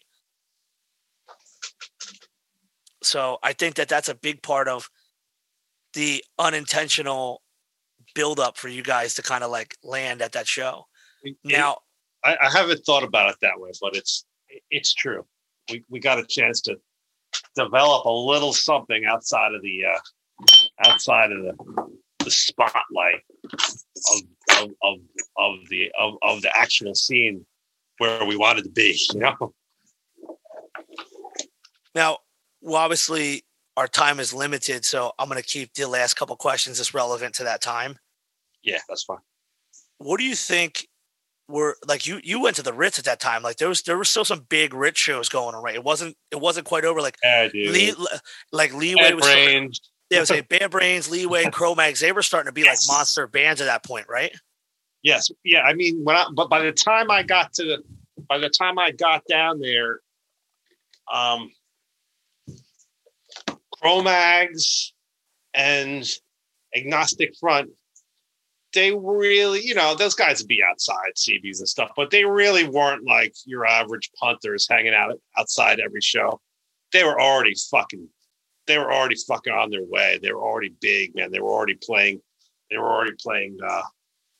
know, playing tours and playing big shows and stuff. But like, I mean, the Ritz, yeah, my memories of the Ritz in terms of like hardcore, I cannot fucking get like those Bad Brains shows fucking out of my head. Bad Brains and Leeway one night, Bad Brains and Flipper the other night. I think. Holy shit, from California? Yeah.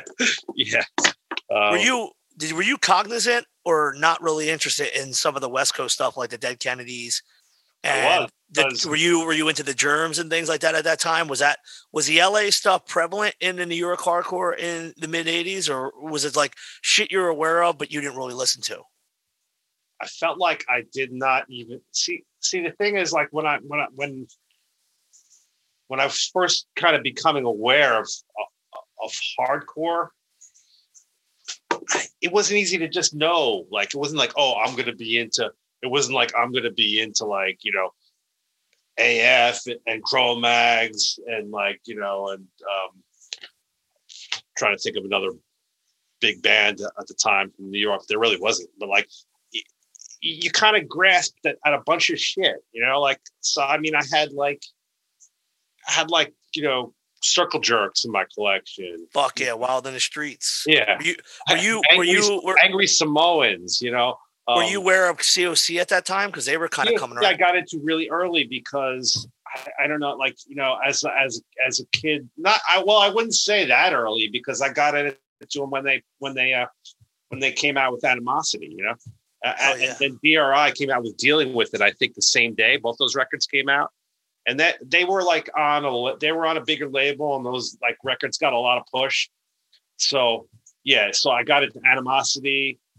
Then I bought Eye for an Eye, and then as I was saying before, my Twisted Sister came off the back of my denim jacket, and the COC logo came on there, So yeah, I like that.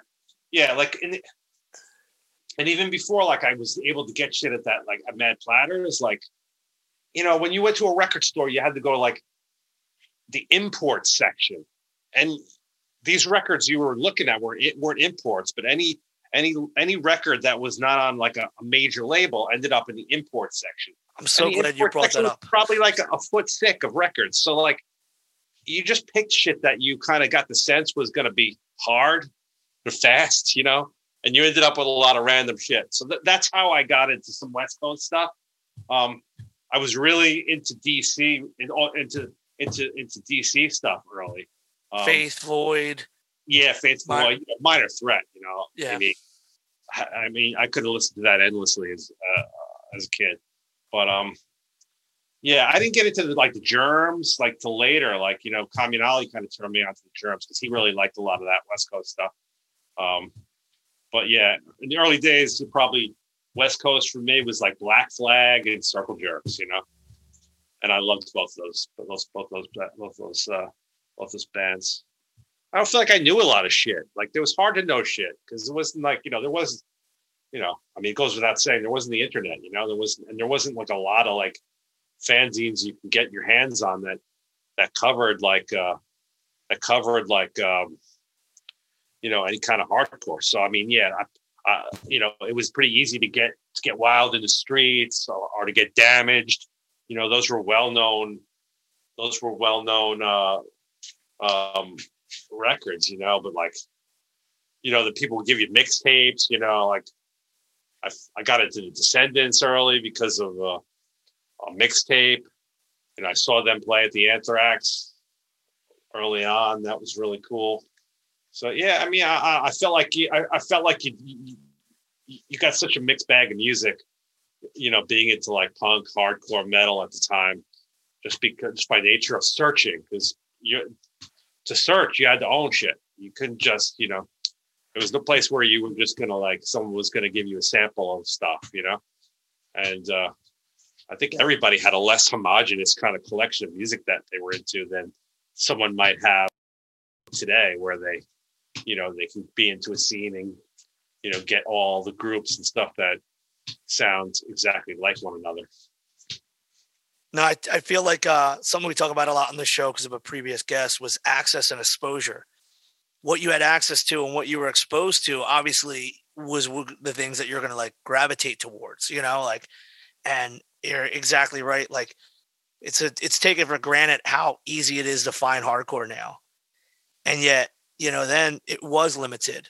And I wonder if at this time period, was there still like that radio show out in like Long Island, or was there like a radio show weekly still? Because I know the Noise Show was over by that time, but like, was there anybody playing music at a radio level at that time that kind of influenced you? It was WNYU Crucial Chaos. That's right. It was Crucial Chaos at that time. So like that was like and it was like the DJ was this girl Spermicide, and that was fucking awesome. Heard a lot of music on there. And Breakdown ended up playing that in the studio down there, which was fucking great. That was so cool. That's what I was going to ask you. What led you, if you weren't cognizant, did they reach out to you, or did you guys reach out to them? Like, how did you guys end up on the? I think they reached out. I think they probably reached out to us. It's like, as we got a little older, I always was the guy in the band, like, that everyone talked to about like doing shit, like shows or whatever. But like in the early days, I definitely was not that guy. So was it Bill or was it Don? It could have been Bill or Don or even Jeff, Well, I feel like Bill was like the unnamed member at that point. He totally was. Yeah. Bill was with us like fucking on every gig that we did for sure. No question. Yeah. His art is fucking so iconic to you guys. I know. I love that stuff. I love that there's so many like, imitators too. Like this, people are doing flyers today for shows that look like his old flyers. it's incredible the little impact, like the little small things that you would do when you're a teenager and you guys have done as teenagers, and how it's carried on in a legacy and copied now, but in a very like, everybody wants to, give homage and pay respect because you guys were just doing this organically, Yeah. So we're going to wrap this one up, and we know that this is a shorter one. We're going to bring Carl back, and when we get Carl back, we're going to go right into Killing Time and all the fun that comes from that. So, Carl, if you want, we can shout you out, put your internet stuff, or we just like post the bands. Anything else you want people to think about? Obviously, for those who don't know, we're talking about Rich McLaughlin, and he passed. And it's something that I'm really happy that you were able to like speak on him, because his legacy is in all this stuff. And he was honestly everyone says he's the nicest guy. Like, no, Rich was actually the nicest fucking guy. And He was. I'm so glad that I got to see him at FYA and hanging out with you guys one more time. But any last words? We're gonna miss him, man. It's like he was such a fucking important part of all this music, important part of my life. And I can't even think about. I can't even conceive of like, it's just fucking crazy, man. I don't know. What do you? It's on you. Do you have any? Is this the time where I hype shit up? Because like that's what I'm wondering. And I got to say, everyone should go out and buy Killing Time's The Method record on vinyl while you still can, because it's out now and it's out on a whole fucking slew of rad different colors, like exclusives that different like distributors have and stuff. And that record meant a lot to us. And it kind of came out at a weird time for us and a weird time for Blackout Records. It's never been on vinyl before. I'm really stoked that it's on vinyl now. And, I hope that some people get turned on to it. Because to me, I know it's not the Bright Side record, and it came out maybe, 5 years, 6 years later. But to me, that's vintage Killing Time. And there's like a lot of good shit on there. And we'll be playing some of those songs if and when we play again. And we may even do a show sometime where we do that whole record, all 18 songs of it, in order. So yeah, I want to just tell people to check that out. It's out now. A lot of it's sold through already, but there's definitely some stuff out there you can get. I want to hype up like a band called Gordita Beach. It's my friend Derek, and he's a lot younger than me, but he's like just a serious hardcore fan. And like he wrote like a whole, I'd call it an EP over the pandemic. And like Drago from Killing Time and myself and Chris from Killing Time, we went into the studio with him, and we recorded 7 songs, and that is going to come out at some point. I don't know when. It's actually being mixed at the moment. So that's really cool shit. I mean, Derek's idea of that music was that it was going to be like California hardcore, but like when he signed me and Drago and Chris up, it don't sound like fucking California hardcore. It shifted a little bit away from New York hardcore, huh? And then I want to talk about, my band Dread, or Dread LLC. Hell yeah. That's me on guitar. It's Davin Bernard from Eaten Alive and Kingdom. She has an awesome radio show now too, man. Yeah, that radio show, Mark for Life, is sick. Listen to it. And then, Lars from Judge and from Side by Side and from Uppercut plays bass in that band. And Kenny from Disassociate. Oh, and, shit. I haven't seen him in years. White Widow's Pact and Ghost Cube. It's a lot of other bands. He plays drums. we had a bunch of shows. Well, not a bunch of shows. We had 2 shows booked right before everything got shut down. So, we're starting to get back going. That's where I'm going tonight is practice with those guys. Okay. And so, hopefully we'll have some shows coming too. So, and that's like straight up hardcore, different kind of hardcore than Gordita Beach. Both those bands are very different. But I'm psyched about both of them. And so there'll be some new music. We actually were going to do a show with Dread, and then the pandemic hit and we canceled everything. So yeah, I've been waiting to check that out. So what I do with these kind of things, I'll post them all in the show notes for the episodes so we can check it out. And Carl, I know you got to run to practice. I'm just happy to talk to somebody like you who had such a big impact in hardcore at your earliest, and you're still fucking ripping and rolling with so many projects. And when we get into part 2, we're going to start right with the beginning of Killing Time, and we'll go forward. I'm going to link up the stuff for the Killing Time, the Method record. And we're going to be getting Carl's brother, Billy Wilson from Blackout, on this fucking podcast. He's one of my people I've been meaning to get on. And I kind of wanted to tie 2 stories together so you'd have an intro to who Bill Wilson is. If you're just thinking, I don't want to listen to another record label fucking podcast. So now you know his importance. We're going to have Billy on the show as well. Carl, thank you for always answering your phone when I call you. Our 2-hour conversations about heavy metal and for everything you've ever done for hardcore. And I can't wait to have you back for part 2, man. But I don't want to keep you from band practice. So thank you for coming on the show. Right on, man. It was great talking, and we're going to speak soon. All right, brother. Be well. All right. Take care. Take it. So there you have it, folks. I really hope you enjoyed the entree main course idea, especially when we've been running shows in the 2 and 3 hour period. I didn't want to fall short of that. I know there's tons of people that reach out and tell me how much the episodes get them through their work day, and they're excited to hear it. And I didn't want to skimp on content. And between the things that Davin is doing with Mark for Life and kind of like an interlude to having her on her own show down the road, and just the way that the Carl Porcaro story starts and ends perfectly, like we could start the next chapter right into Killing Time. It just all worked out perfectly, and I hope you enjoyed it. Be sure to check out TIHCpodcast.com. That's going to have all our show notes. That's where you can find all the little extras when it comes to the links to the different bands, the opening episodes, yada, yada. It all starts at our website, and that's why we built it. So one of the things that most of you know is that we have another podcast. It's called The Rule of 3.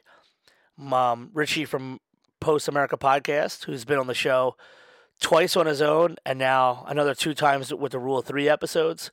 And OG Gavin from Broad Street Breakdown.